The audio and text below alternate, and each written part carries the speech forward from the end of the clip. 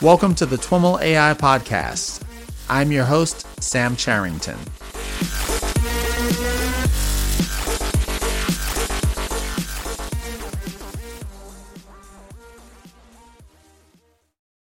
I am here at the OpenAI offices, and I am with Dario Amodei. Dario is a team lead for the safety research team here at OpenAI. Dario, welcome to the show. Thanks for inviting me. Absolutely. It's great to have you on. So why don't we get started by having you tell us a little bit about your background and how you got interested in AI and AI safety in particular? Yeah, so actually my background was in computational neuroscience. I did a PhD in kind of biophysics and computational neuroscience. Have always been interested in AI and, how intelligence works. But, I felt like, a lot of our AI systems, 10 years ago weren't working that well. And so, I decided I wanted to study the brain. And then of course, the deep learning revolution came around, and, I looked at it and I said, oh, these systems are actually starting to work. I want to be part of this. This now seems like the most interesting thing. So I ended up working in Andrew Ng's group at Baidu for about a year, and then I worked at Google for about a year, did kind of a variety of stuff, speech recognition, natural language processing. And then I came here, and the way I got into AI safety was, one of the things I kind of noticed about neural nets is, there's this mixture of they're very powerful, but they can be very opaque and unreliable. So when I was developing speech recognition systems, you train a system with, an American accent, and then if it hasn't been trained in any British accented speech, you give it some British accented speech, and it gets kind of totally confused. So this mixture of power, opacity, and kind of very unpredictable failures and weakness, is kind of what made me think that, we need to be careful to make sure that these technologies do what we want them to do and don't do something unpredictable or even dangerous. Nice.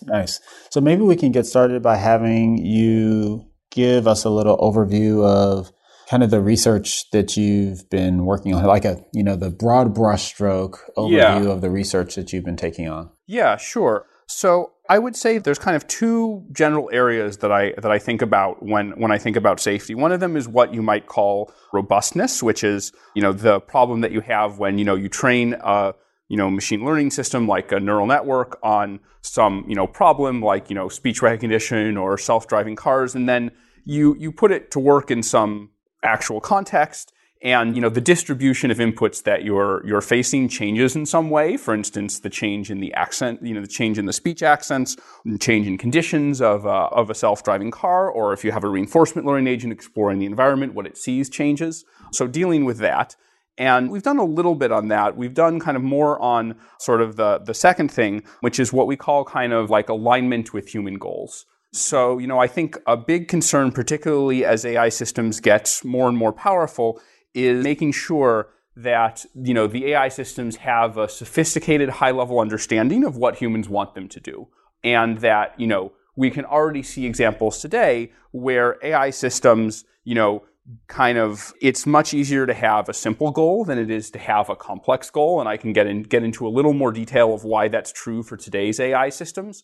And that kind of really sets the stage for systems to kind of go off and kind of maniacally pursue very kind of pathological, simple goals. And I think we should instead have AI systems that are as good at understanding what humans want them to do as they are at accomplishing whatever task they've decided it's important to do. I think one of the best examples of that was from, I think it was some of the initial work that you did with Google on this, where the example was you've got a robotic housekeeper and you tell it to clean the room. It's like you don't want the robot sweeping all the dust under the rug. Yep.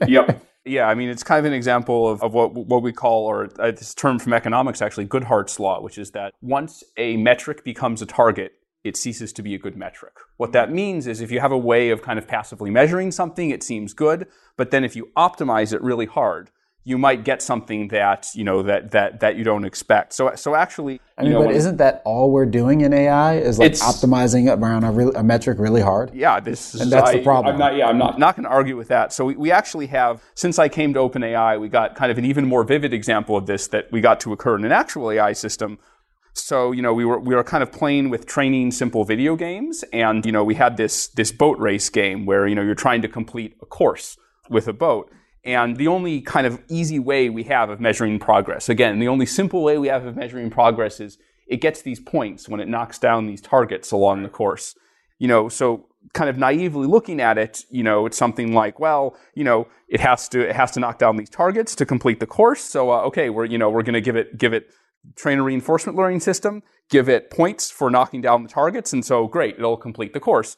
And then I just set it in motion, didn't do anything for 24 hours, and then when I came back and I looked at it, the thing was going around in circles because it found this lagoon where it could just get the maximum possible density of points. And I remember seeing that example. Of course, you can say, well, I don't know, you get what you asked for. The game was just broken. But right. I think the difficulty is that the mapping between what we think we're likely to get when we set the training process in motion and what we actually get, it's very discontinuous. It's not, mysterious or magical or anything. You do indeed get what you ask for. But what worries me is this kind of very, very unpredictable mapping between here's what we think we're trying to get a system to do, and here is what the system actually ends up doing. And in retrospect, of course, it made sense that it did that. But prospective predictability is a property that I'd like our systems to have, and that I believe they currently don't have. Mm-hmm. So one of the first things that you did around this research was to publish a paper. Again, it's the same paper I'm referring to with, I think it was in partnership with Google and another organization, I forget the name of. You essentially outlined a set of rules, or do you think of them as rules or goals or? Kind of general research areas. So just to make sure, there's kind of two kind of major papers that we did in the last about year and a quarter. The first one was I did while I was still at Google, and it was done in collaboration with Google, OpenAI, Stanford, Berkeley. And this was kind of this agenda paper that kind of outlined various directions for AI safety. And then more recently, about, I think it was, three months ago now, we published this paper called Learning from Human Preferences, which was kind of our, research kind of attacking some subset of those problems. So it's kind of like that paper from a year ago was kind of the agenda doc that laid out. That's the one I'm referring to. We'll dig into the next one in a sec. Okay. But maybe you can take a second to kind of, if you remember, run through those points in the agenda, because they're almost like, in some way, is it fair to think of them as like Asimov's new laws for the neural network age or something like that? A little bit, yeah. I mean, they're in a sense trying to solve the same problem, although it's less things a specific machine should do as kind of areas of research where, to address particular types of problematic behavior that could arise. There were kind of 5 research areas that we talked about, and they were kind of divided into 2 topics, similar to this kind of, robustness versus value alignment thing. So, kind of the schema we used was, you have a machine learning system, you wanted it to do something, and something goes wrong, and it does something other than what you intended it to do. Where did things go wrong? Things could go wrong because you had the wrong objective function, and you optimized it really hard. Or things could go wrong because you had the right objective function, but something about the way you trained it went wrong. So that would be like, the self-driving car that's put in a new environment, or, the kind of robot helicopter that, is trying out behaviors and then destroys itself. And, that kind of wasn't in the algorithm. So on the first one, the problems we talked about, the first one was reward hacking. So this is kind of the thing we demonstrated in the boat race, where, you have this measure, you optimize it really hard, and you get the wrong thing. The second one in that area that we talked about was what we call negative side effects. So the idea is, the world's really big, and basically it's a bit similar to reward hacking. Basically, any simple objective that I can come up with probably refers to, very small set of things, right? So if I ask you to move this chair, I am implicitly not referring to just every other thing under the sun that could be in the world. And so without breaking that window. Yeah, by default, I'm kind of like not specifying all this common sense stuff. So you might say side effects are really bad by default in AI systems. And so that was kind of the second problem in that category. So those 2 are kind of like broad reasons why, I picked out an objective function, seemed innocent, seemed good, and something went very wrong with it. The third problem, which is kind of between the categories, is this thing we called scalable supervision, which, we dealt with that some in the later paper, which is, even if I know, if I were there for everything an AI system did, even if I could coach it and tell it to do the right thing, if I could supervise every decision that it made, make sure it never got out of my sight, never did anything, I don't really have the bandwidth to do that. How do I handle situations where I kind of know what I want the AI system to do, but I have very, very limited, it's not feasible for me to have more than limited interaction with it. How do I handle that situation? So those were the three on the kind of like, how do I get the right objective function? And then I have the right objective function. How do I make sure something bad doesn't happen? The two problems were safe exploration. So safe exploration is the idea that, I have some objective function like fly a helicopter. And even if that's right, even if I've set my system up in a way so that if I give it enough time, learns how to fly the helicopter right, in the real world, if I have a robot helicopter and it crashes, maybe it breaks and it is never able to fly again. Yeah. So I have this it can kind get of expensive if, at the very least. Yeah, you have what's called an asymptotic guarantee that you eventually get the right behavior, but it doesn't help you if you die before you get to the asymptotic limit. And so that's an area it's gotten some attention in machine learning already.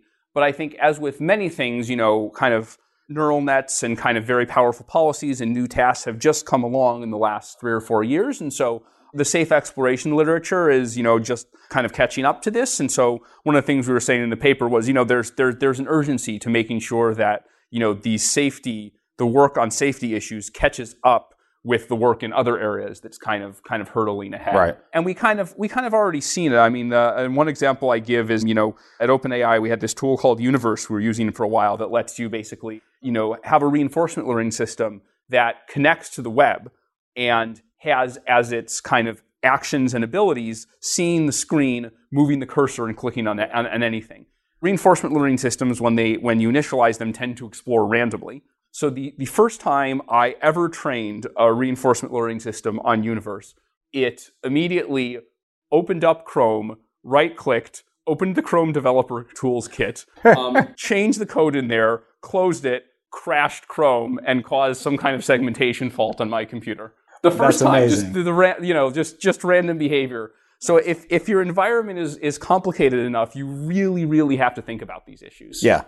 I could say the same thing about, Google's done some work on, I think it's well known now, optimizing data centers and, using reinforcement learning to optimize data center energy usage. And, of course, there's some knobs you could turn there that would break the data centers. And so that is an issue that I think they've had to think about as well. Right. And then kind of the last issue was this distributional shift thing, which, I've kind of alluded to a number of times and, has to do with, the environment in your self-driving car changes, or you train your speech system on one accent and you change it to another accent. One situation in which it came up was the infamous Google gorilla incident. Google Photos tagged some African American individuals as gorillas, and it was kind of a problem with the training set that the training set had been weighted towards Caucasian individuals, and so it got confused. It had no idea what racism was about or any of these things. So here failures have kind of already happened, and how can we be better about machine learning systems kind of knowing what they don't know? Yeah. So that's kind of the overview of the problems. And so the second paper is one that's kind of diving into kind of the first few of these problems? Yeah, a couple of the first problems. So, as with most things, we wrote this kind of grand agenda, and then we were like, we have so many ideas for how we could work on any of these. Which should we start on? So the thing we eventually settled on was, the kind of the reward hacking and scalable supervision stuff, having the wrong objective function. And, with that, what we wanted to think about was, well, if you're trying to learn an objective function that's in line with what humans would want, then you should probably learn that objective function straight from humans, right? Because, if you have some kind of hard to explain aesthetic thing that, that it's hard to encode into a system, instead of trying to encode it, you kind of let the human be the teacher, right? And in some sense, whenever we do supervised learning, we're doing that a little bit. A human has to label all the images to tell us, well, this is what a duck is, this is what an ostrich is. But it hasn't been done very much in the setting of reinforcement learning, and kind of that's the setting that, I think has both the most promise and that we should worry the most about, right? Are you saying letting the human be the teacher necessarily by observation or by the human communicating a set of rules? By the human communicating. So I'll kind of explain a little bit how it works and how we set it up in our paper. So for those who don't know, the usual setup with reinforcement learning is, you have kind of an agent that's interacting in an intertwined way with an environment, and you have some notion of reward. So, in the DeepMind system that played Go, it's, did you win or did you lose? In Atari, it's the score. And because you're training this system, by trial and error for, many millions of iterations through, it's actually very important in the way we currently train the system to have a kind of programmatically evaluable reward function, right? So, with Go, if I had to have a human look at the end of every game and say, did you win or did you lose? It would be very hard, right? It's very important that I can just write a little script that says, yep, I have more territory than you, therefore I won. You have more territory than me, therefore you won. And so, in general, these systems are trained without much human intervention because there isn't time for it. And what that means is that the goals have to be something you can write in a simple program. And so the way we changed this was, what if you have a human every once in a while give some feedback on what the right goals are and whether the system is behaving in the way that it should behave. So the idea is, with my reinforcement learning system, I take out the reward function and I replace it with like a model of what the right thing to do is that is trained from a human. So concretely, the way it works is, I have my reinforcement learning system. It starts out by acting randomly, as all reinforcement learning systems do. Yep. And then every once in a while, I take 2 clips of its behavior, just 2 randomly selected clips, give them to a human. And the human takes a look at them and says, okay, this is a little more like what I want than that. And, the human has in mind some behavior that it wants the AI system to engage in. At the beginning, neither of the 2 video clips is going to be particularly good. But, the human's like, yeah, this is a little more like what I want.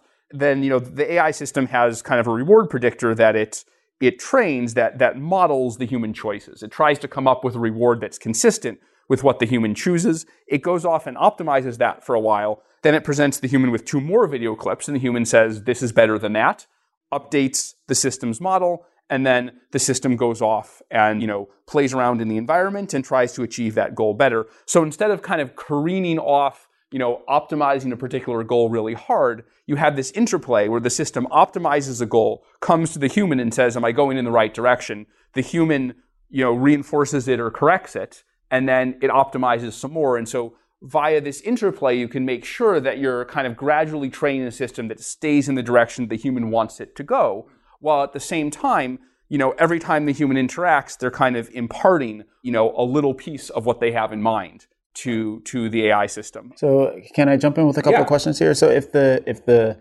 only source of data for the system to optimize around is the input it's getting from the human, like what's it doing between the times that it's getting input from the human, and like does it work if you just compress that and take it out? Yeah, no, it actually doesn't, because if you kind of think about so maybe good to have an example. So let's say you have a video game where you're kind of trying to shoot spaceships and keep them from shooting you. So there's 2 different parts to it, right? There's understanding that the goal of the game is to shoot the spaceships and not be shot by enemy spaceships. And there's the actual mechanical dexterity to find the spaceships, shoot them, and avoid them. So it can still learn how to do that stuff. Yeah, so basically what the system needs to do is it needs to figure out from you what its goal should be, namely shooting the spaceships. And as it figures out that goal, then it needs to, on its own, practice in the environment in order to learn how to achieve that goal. In practice, it's a little bit more of an interplay. It understands that, it should be avoiding these shots that are coming down. And then it kind of goes off and optimizes that. And then it gives you some trajectories where it avoids the shots but doesn't actually score any points. And you're like, oh, this isn't any good. And then every once in a while, it accidentally scores a point. And you're like, yeah, you should do more of that. Then it kind of figures out, oh, I need to not just avoid the shots, I need to actually shoot the enemies. Yeah. And then it takes some additional time to figure out how to do that. So it's an interplay between, the system learning what you want and the system learning how to achieve what you want. And kind of that's why there's that interplay. So, you only ever see about, in our paper, it was about 0.1% of what the system actually does. We trained it on, tasks like Atari. Atari is a common benchmark. Atari games are a common benchmark for reinforcement learning. So, we trained it on some Atari games, and the human only had to see about 0.1% of what the actual agent saw, which is good because the agent sees, days of experience or so, and we don't have time to have humans see all of that. Okay. What is the human evaluating in a simple game like the spaceship game you described? I'm imagining, what is the human evaluating the two frames on? Like, is it just looking at the score? Is it a proxy for, some way for it to detect the score? So we blank out the score because it's a little bit of a confounder. But, we just say to a human, we're kind of in some ways trying to develop a pipeline such that you could take a task and actually farm it out to humans who understand the task. So we blank out the score and we gave it to some contractors and we said, this is a game where, you're trying to shoot enemy spaceships and avoid getting shot by enemy spaceships. Okay. You're going to see 2 video clips and, click on the video clip that you think does a better job of that particular goal. So they're video, then not still. So that helps. Yeah, they're video clips that are a couple seconds long. And so, for many tasks, we're able to get a good sense of that. We were also able to do tasks where, there's no, so for Atari, there is a score that you could learn from. And our point was that you don't need it. You could learn without it. There are also tasks, particularly kind of, tasks, like that simulated robot animals do, where, you want them to perform some trick that it's really hard to describe mathematically, but that a human can recognize. So we taught kind of like little simulated robot walkers to do kind of back flips and front flips. We taught like walkers with 2 legs to kind of like balance on their hind legs or, do ballerina moves or things like that. And so, the exciting thing is usually if you want to train something with reinforcement learning, you have to say, okay, what's the behavior I want? How do I write a mathematical function that assesses whether that behavior was right or not? Whereas here it's just, okay, what's the behavior I want? Let me look at some video clips and try and reinforce that behavior, which I think requires more human labor, but particularly if we farm it out, it allows you to do a much wider variety of tasks. Yeah. Have you looked at, it sounds like you're pulling 2 random clips. Have you explored like selecting the clips based on maximal distance or information or something? Yep. No, that's a really great question. So we actually did include that in the paper, and it helped a little. So we actually, instead of having kind of a single predictor of the human preferences from the data, one of the things we tried was having an ensemble of 3 predictors that are trained on subsets of the data. So this is kind of common statistical validation technique. And then you look at cases where different predictors disagree with each other about which clip they think the human would think was better. And that disagreement is a good proxy for, this is a hard case. This is a hard case to figure out. So then we kind of mine for hard cases and preferentially present the human with hard cases instead of easy cases, right? So in the spaceship example, it would be like, you've really, let's say the agent has really figured out that, if you get shot by the ship, it's really bad, right? But then there are some intermediate cases where, the ship's laser is shooting at you and it almost hits you versus the one where it actually does hit you. And like, maybe your predictor hasn't quite figured out the difference between those then. Yeah. And so you really want to show those to the human so the human can disambiguate. And we found that indeed did speed things up, on more tasks than it slowed things down. It wasn't a huge improvement, and we're actually looking for kind of more intelligent ways of doing this because, that's really getting into having systems be active and ask us questions about the things they're confused about instead of receiving passive information about what we think they're confused about. So, I think in the future that's going to be a big part of it, that, we want such teaching to be a dialogue between, the machine and us, just like it would be a dialogue between a teacher and a student or a parent and a child or something like that. The other interesting thing that jumped out at me in describing that last example is like the ambiguity from the human's perspective. Like if the laser just misses the ship, is that like, bad because the ship was too close to the laser? Or that's awesome, the ship was able to like avoid the laser, it was really close. Like, have you characterized that part of the problem at all? Yeah, I think there were some kind of technical issues we ran into, which is, how do you define goal of the task, right? So another example, like the example you gave, is, what if your spaceship just in a particular few second clip doesn't encounter any enemy spaceships at all? So in other words, it doesn't see anything. There's nothing it has to do. Is that good behavior because it did what it was supposed to do, which is nothing? Right. Or is it bad behavior because it's worse than a clip where it actually shot the spaceship? In the formal reward formalism, you're basically supposed to say that that's worse behavior because it didn't get the reward, as opposed to the behavior where there was a ship and did get the reward. But of course, if I'm a human thinking about it, it's kind of ambiguous. And so we kind of tried to give the instructions in such a way as to kind of, resolve those ambiguities. We wanted to focus on, can we incentivize this behavior with clear 1 or 2 sentence instructions? But I think, and the technical description of it is, there's a difference between the reward, which is the immediate reward you get, the return, the advantage, which is how good a particular action is. So, which of these technical concepts in reinforcement learning do we actually want humans to reinforce? And there's a question of how easy is it for humans to understand these different settings versus how much does it help the algorithm? So these are all kind of things that have been explored a little bit in the literature, but again, never with the level of difficulty of tasks. So this is kind of one of the areas that we want to explore more and we consider really unexplored, right? This was really just a first paper, and all these are like really great questions that we kind of ran into and thought about some, but you definitely haven't fully answered. Mm-hmm. And so is the plan to, you kind of peeled off 2 of those, is the plan to go even deeper on those 2 or to peel off another one? Yeah, so, I think this direction we're pretty excited about. And so I think we're going to do a lot of things, that kind of follow up on this human preference learning. We see applications to robotics, tasks like, tying particular types of knots in rope.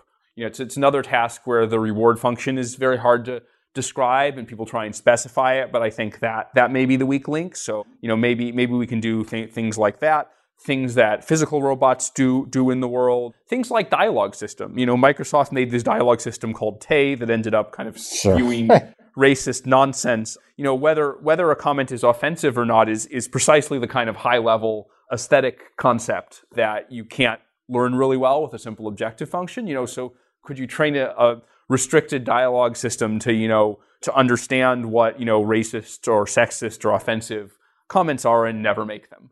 Some of that is simple. It's just not using certain words, but the concept of something being offensive is also more subtle, right? I can say something that, that doesn't use any offensive words, but the content of what I'm saying might still be offensive. So, can we train the system to understand those distinctions? Actually, even things like safe exploration, what it means for exploration to be safe, maybe that's something that we could learn through human preference learning. There's been a lot example of that. So there's been a lot of work on kind of learning to learn. And so you could imagine kind of learning to learn safely. So if I'm a human and I am learning to play an Atari game, right? You could think of copying what the human does, but you could also think of copying the human's process of exploring the Atari game, right? And there are different ways to explore, right? I can explore recklessly, doing a lot of things with trial and error, or I can explore very carefully, making sure that nothing bad ever happens. For instance, if I'm a human, remote controlling a helicopter, I'm not going to just try random things. I'm going to, kind of gingerly try a few things at first that don't make the helicopter crash, particularly if I think that it'll break if it crashes, and then I'll kind of gradually get more bold. And so can we train machine learning systems to learn in the same safe way that humans learn? And could we do that by giving them feedback or examples or demonstrations of how humans learn? And then could we solve that problem that way? We've also thought about kind of richer forms of human feedback. So right now it's just like, is left better or right is better? Sometimes when I'm training these, one of those systems, I'm just like, I want to tell you that thing you did is really, really good. And all I can do is just give that one left click, but really, this was the great thing you did. And when you were giving the example of the models doing backflips and things like that, I was thinking you need the Olympic panel with the 10s and the 9s and the 8.5s and all that. So having a scalar dial is one thing. Ultimately, I'd just like to be able to give linguistic feedback. I'd like to be say on this one, nice job, do that again, or nice job, but go a little to the right. Nice job, but that's only the first part of the move. After you do this, you need to do a flip. Right. And, currently our natural language processing isn't really up to that task, but that's kind of a long-term goal we'd work towards. And, the real long-term vision would be you have an AI system that is persistent in the world, is doing things on your behalf, and then you make sure that it always does the right things instead of the wrong thing by this continuous dialogue between you and it, where you teach it what you want it to do, and, it gives you information and executes the things that it understands that you want it to do. And we've been talking mostly about explicit feedback. Are you also thinking about like the explicit versus implicit feedback might play into this? What do you mean by implicit feedback? So, for example, maybe the Tay example. In all of the examples we've been talking about, you are telling the system, this is good, this is bad. And we started with kind of this binary, good, bad. And we talked about, scalar, continuous, degrees of goodness and badness. But it's still like you're telling it explicitly. And I guess I'm wondering if there are ways to either, maybe I'm thinking also of like some of the emotional intelligence, like kind of pick up from your reaction. Like, someone reacts in a way where they don't like what I'm doing, but they're not going to explicitly say, that was a bad thing. And I guess at some point, it's all numbers, feeding into some model. So I mean, I think the natural language feedback is a little bit getting it. It's kind of starting to get at that, right? Where if people have kind of people have ways of, like politely disagreeing or politely giving negative feedback. And those are, patterns that a machine learning system could, in principle, pick up on. At the same time, I think in the end, if we ever want something like that to happen, we're going to have to go kind of beyond just receiving feedback from humans to actually having models of humans. So a human says something and the AI system says, okay, here's my picture of the human, and here are my hypotheses about why the human would say that particular thing. And one of them is that it doesn't want me to do this thing; it wants me to do something else. And so that gets to kind of modeling of other minds, right? Theory of mind is something we talk about a lot in neuroscience. So this is one of these things that I think AI systems will be able to get AI systems to do that once they have some kind of rudimentary theory of mind. But even you saying that kind of makes you think of all the complexities. Like the model trained on the Brit could not be used to interact with an American, right? Yep. But on the other hand, simple animals have theory of mind, right? If you have pets, dogs can do this, even mice can do this. They have very complicated pictures of how the humans around them work. They need to in order to survive. They need to know when humans are going to feed them. They need to know when humans are going to be unhappy with them. So I think there's some hope of building systems that have some understanding of that, short of full human level intelligence. Yeah. Oh, cool. Anything else that you guys are working on that you wanted to talk about? Yeah, I think we're going in several directions with kind of the human feedback stuff. We have a kind of small team so far, but we're growing. So there's a lot of kind of projects starting that are either offshoots of this or kind of different directions on safety, but they're all pretty early. So there's not so much to say yet. But I'm hoping that in a few months we'll kind of have another batch of results that are kind of follow-ups on the human feedback stuff, and also kind of new directions. Nice. There's a website that's like 10,000 hours or something like that like looks at, these, I think looks pretty broadly at what they think are like career opportunities. Oh, this is 80,000 hours. 80, I actually did a podcast with them. Underestimated it significantly. The effort that they expect 80,000 hours is the length of a career. I think that's why they chose that number. So yeah, and their top career or their like top opportunity is AI safety. Yeah. So I mean, I don't have any opinions on I would never claim that what I'm doing is like the most impactful thing you could possibly do. I did a podcast with them. I would say instead that the world has a lot of problems and a lot of issues and unfortunately like multiple incredibly serious issues. But one thing that I think is true about AI safety is that if I look ahead to the next 2 decades or so, I believe it could be a really serious issue, and I believe that not that many people are thinking about it seriously in the sense of doing actual technical work on it. I think for a long time it was dismissed maybe with some justification as kind of a crackpotty thing. I think that is starting to change, and so I actually see opportunity there, in that there's this important problem that hasn't really been thought about in a careful enough way yet. And so, to me, that creates an opportunity to work on a problem that's very important to the world, that, there aren't a giant number of smart people already kind of descending on it. And, because there's been kind of less thought about it, maybe by acting early, we can actually come up with real solutions. So to me, that's kind of my rationale for feeling that it's, a high impact thing for me to work on. That it seems important, and it seems like there aren't already 100,000 people working on it. Awesome. Well, Dario, thank you very much. Great to have you on the show. Thanks again for inviting me. All right, everyone, that's our show for today. Thanks so much for listening and for your continued feedback and support. For more information on Dario or any of the topics covered in this episode, head on over to twimlai.com/talk/75. To follow along with our OpenAI series, visit twimlai.com/openai. Of course, you can send along your feedback or questions via Twitter to @twimlai or @SamCharrington, or leave a comment right on the show notes page. Thanks once again to NVIDIA for their support of this series. To learn more about what they're doing at NIPS, visit twimlai.com/NVIDIA. And of course, thanks once again to you for listening, and catch you next time.